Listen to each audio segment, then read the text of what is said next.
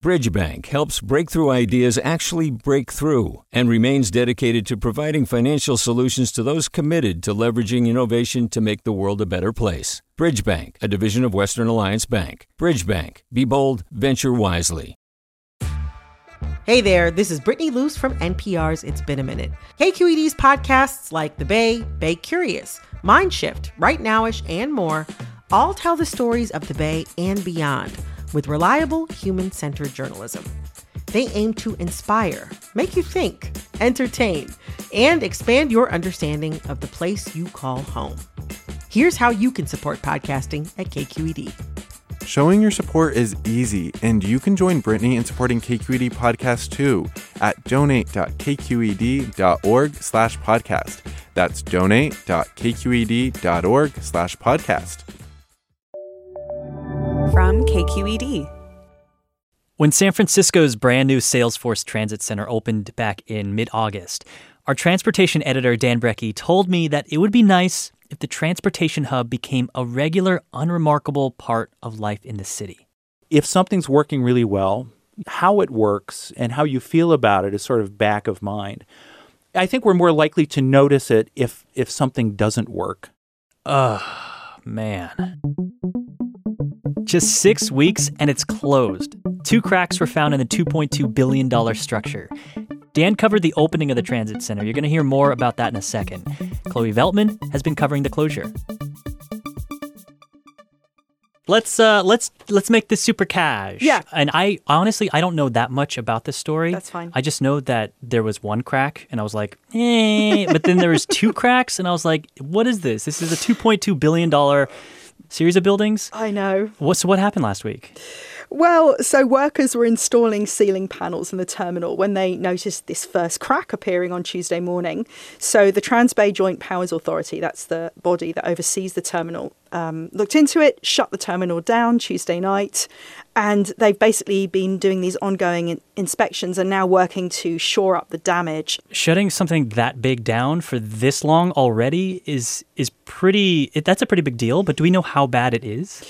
Well, first of all, they've had to relocate the commuters have now been, sent to the old terminal. So there's that.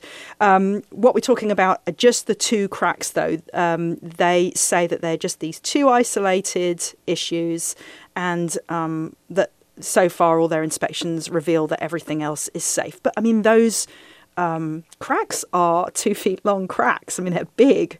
They still don't know what's causing the problem. I mean, it could be anything. They're trying to figure out, is it the installation? Is it fabrication? Is it welding? Is it design? It's going to take a while to find out. So what are they actually doing to find out what's wrong with this building? They've put up these 6 enormous jacks. They look like car jacks, but they're really, really big. And then once they get all the weight off those girders, they're going to take samples of the steel to analyze it.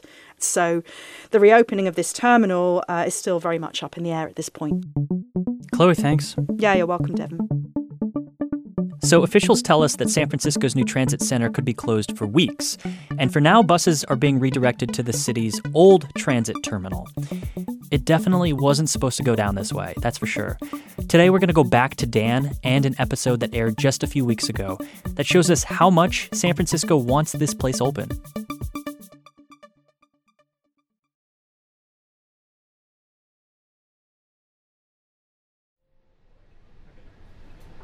Okay, so it's around 5:47 in the morning, and Dan Brekke, who's KQED's transportation editor, is on a bus pulling into San Francisco's downtown bus terminal. Normally, nobody is ever this excited to ride the bus, but this is the very first bus ride to use San Francisco's brand new Trans-Bay terminal.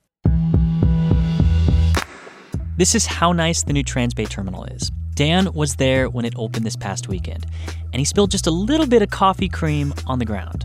And I made sure I wiped it up because I didn't want to be the person who made the first spill. Wait until 10 years from now.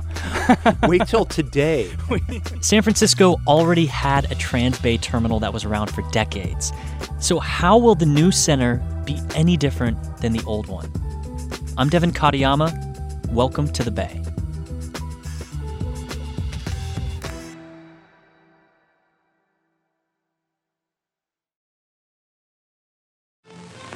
As far back as 1856, men dreamed of linking the city of San Francisco with the east shore of the bay.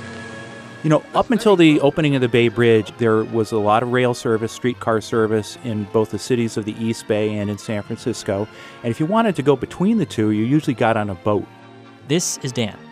Once the bridge came, a revolution. Automobiles and trucks rolling in an endless stream across the bridge that soars above.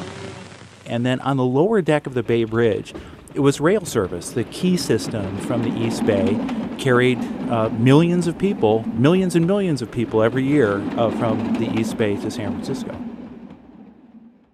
How does that compare to what the ridership's like now coming into the city? The Transbay service into the new transit center is about 13,000, maybe 13,500 a day. Wow. So it's a fraction of what we saw back in the 40s. When did the old Transbay terminal hit its peak? It hit its peak in the war years. America goes to war.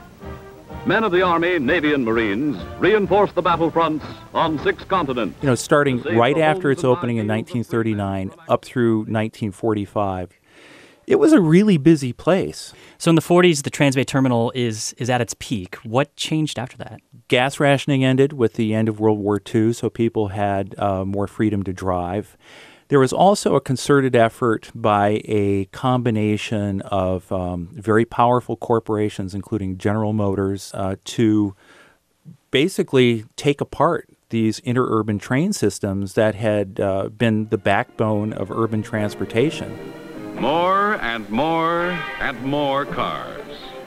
It's an epical moment in American transportation history where these systems, these transit systems got taken apart and the private car became the undisputed king of the road.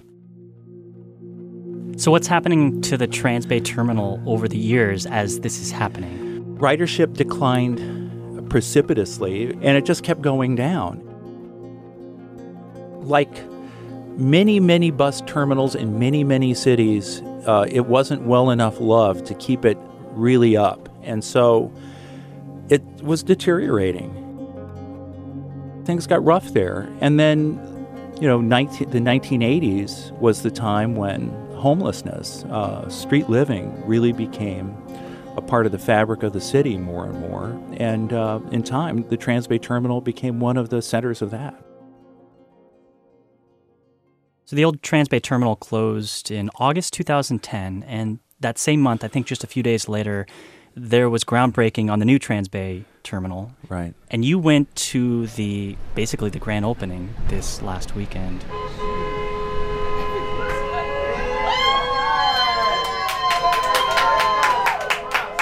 Going into this new terminal, I was sitting next to the operations manager of AC Transit. I didn't know he was the operations manager, but he was looking down this long line of modern bus bays with these beautiful digital signs, and his eyes lit up, and he goes, Wow, it's like an airport. It's like an airport for buses. I mean, This is a high tech. It's like an airport for buses. Okay, so it's almost all AC Transit in the current Transbay terminal, but there are hopes for all these other rail lines to come through. What is the grand vision of the new transit hub? The vision is that it would be the Grand Central Terminal of the West Coast, referring to the great transportation palace in New York City. And what does that mean? That means having trains come in. First Caltrain, and then if high-speed rail ever gets finished, high-speed rail will terminate up here. This is Chris Peoples. He's on the AC Transit board, and he rode the first bus into the station along with Dan. So it'll be an opportunity for folks to come and go pretty much anywhere they want to go. So it's going to become a center for transit for pretty much the whole West Coast, but particularly for the Bay Area. So when might that happen? Caltrain's a pretty good bet to happen in the next decade. High-speed rail, boy, the financing is so tough that we don't know whether it's going to be built or not. When you think about the potential that the old Transbay terminal had in the 1940s, and you think about people talking about the potential that this new Transbay terminal has, How do you compare the two? The Transbay Terminal was a utilitarian place. You came in, there were places to eat there. But, there wasn't a place you hung around. You came and went there, and that was about it. The Salesforce Transit Center is not only supposed to be about travel.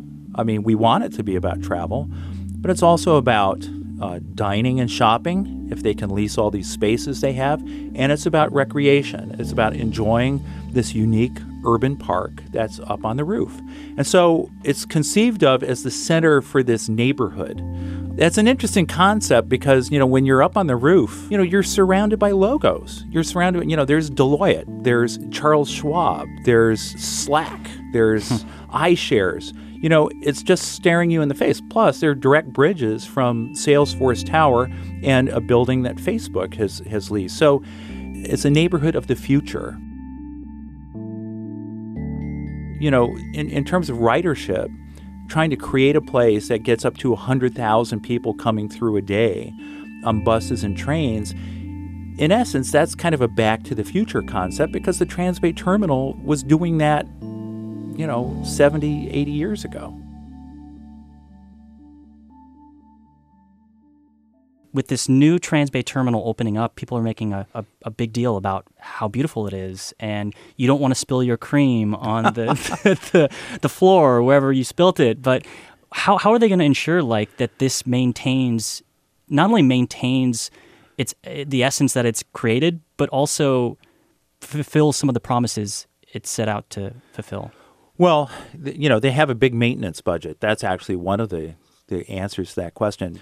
And I'd have to say that, even when you're looking at something that's brand spanking new, like this new transit center, there's nothing that stops us from making the same mistake again. And so everything has to go right there. They have to lease all these spaces. They have to hope that the public money that's coming in will still come in. And if it doesn't, where are they going to cut corners? I mean, one thing I noticed there is the escalators in the place are really, really important.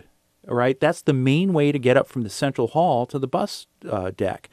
But when I look at escalators, I think of broken BART escalators. Yeah. So there's nothing that would stop this beautiful shining jewel from following down that same path. There is one thing different. I will point out, though, that it's got Salesforce's name on it, and it's in the middle of this tech jungle. And there are people with a lot of money who probably have a lot invested in at least keeping up appearances. Dan says one way we may be able to tell if this new transit center is working is if we don't even notice it. Because if a transit system is working really well, we kind of just take it for granted. Dan Brekke is KQED's transportation editor. To see more of Dan's reporting on San Francisco's new transit center and also to see some pictures of the hub, check out kqed.org. You can also find a link to a video of the new architecture in our episode notes. Thanks to Ryan Levy for producing this episode, along with our editor, Vinny Tong. Our theme music is by Dowd Anthony. Senior editors are Holly Kernan and Ethan Lindsay. Also, if you get a chance, check out the podcast Queued Up. Ryan is the host, and he does a pretty good job of curating some of the best stories KQED does each week. That's Queued Up, QED Up. You can find that wherever you get your podcasts. I'm Devin Katayama. You've been listening to The Bay.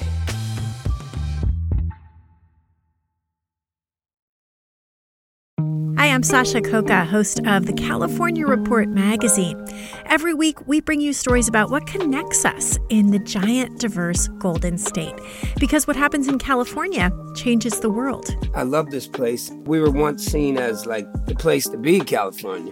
The land of milk and honey. That's where you go to Sunshine State, but we just have challenges right now. KQED's California Report magazine. New episodes drop every Friday, wherever you get your podcasts. Hey, it's Glenn Washington from Snap Judgment. And if you love what you're hearing, and I know you love what you're hearing, please consider becoming a KQED member. You get special access to cool events, behind-the-scenes footage, and so much more. Plus, you'll sleep better at night knowing you did your part for the community you depend upon. It's in you. Please be in it. Visit donate.kqed.org/podcasts to sign up now. That's podcast with an S. Thanks.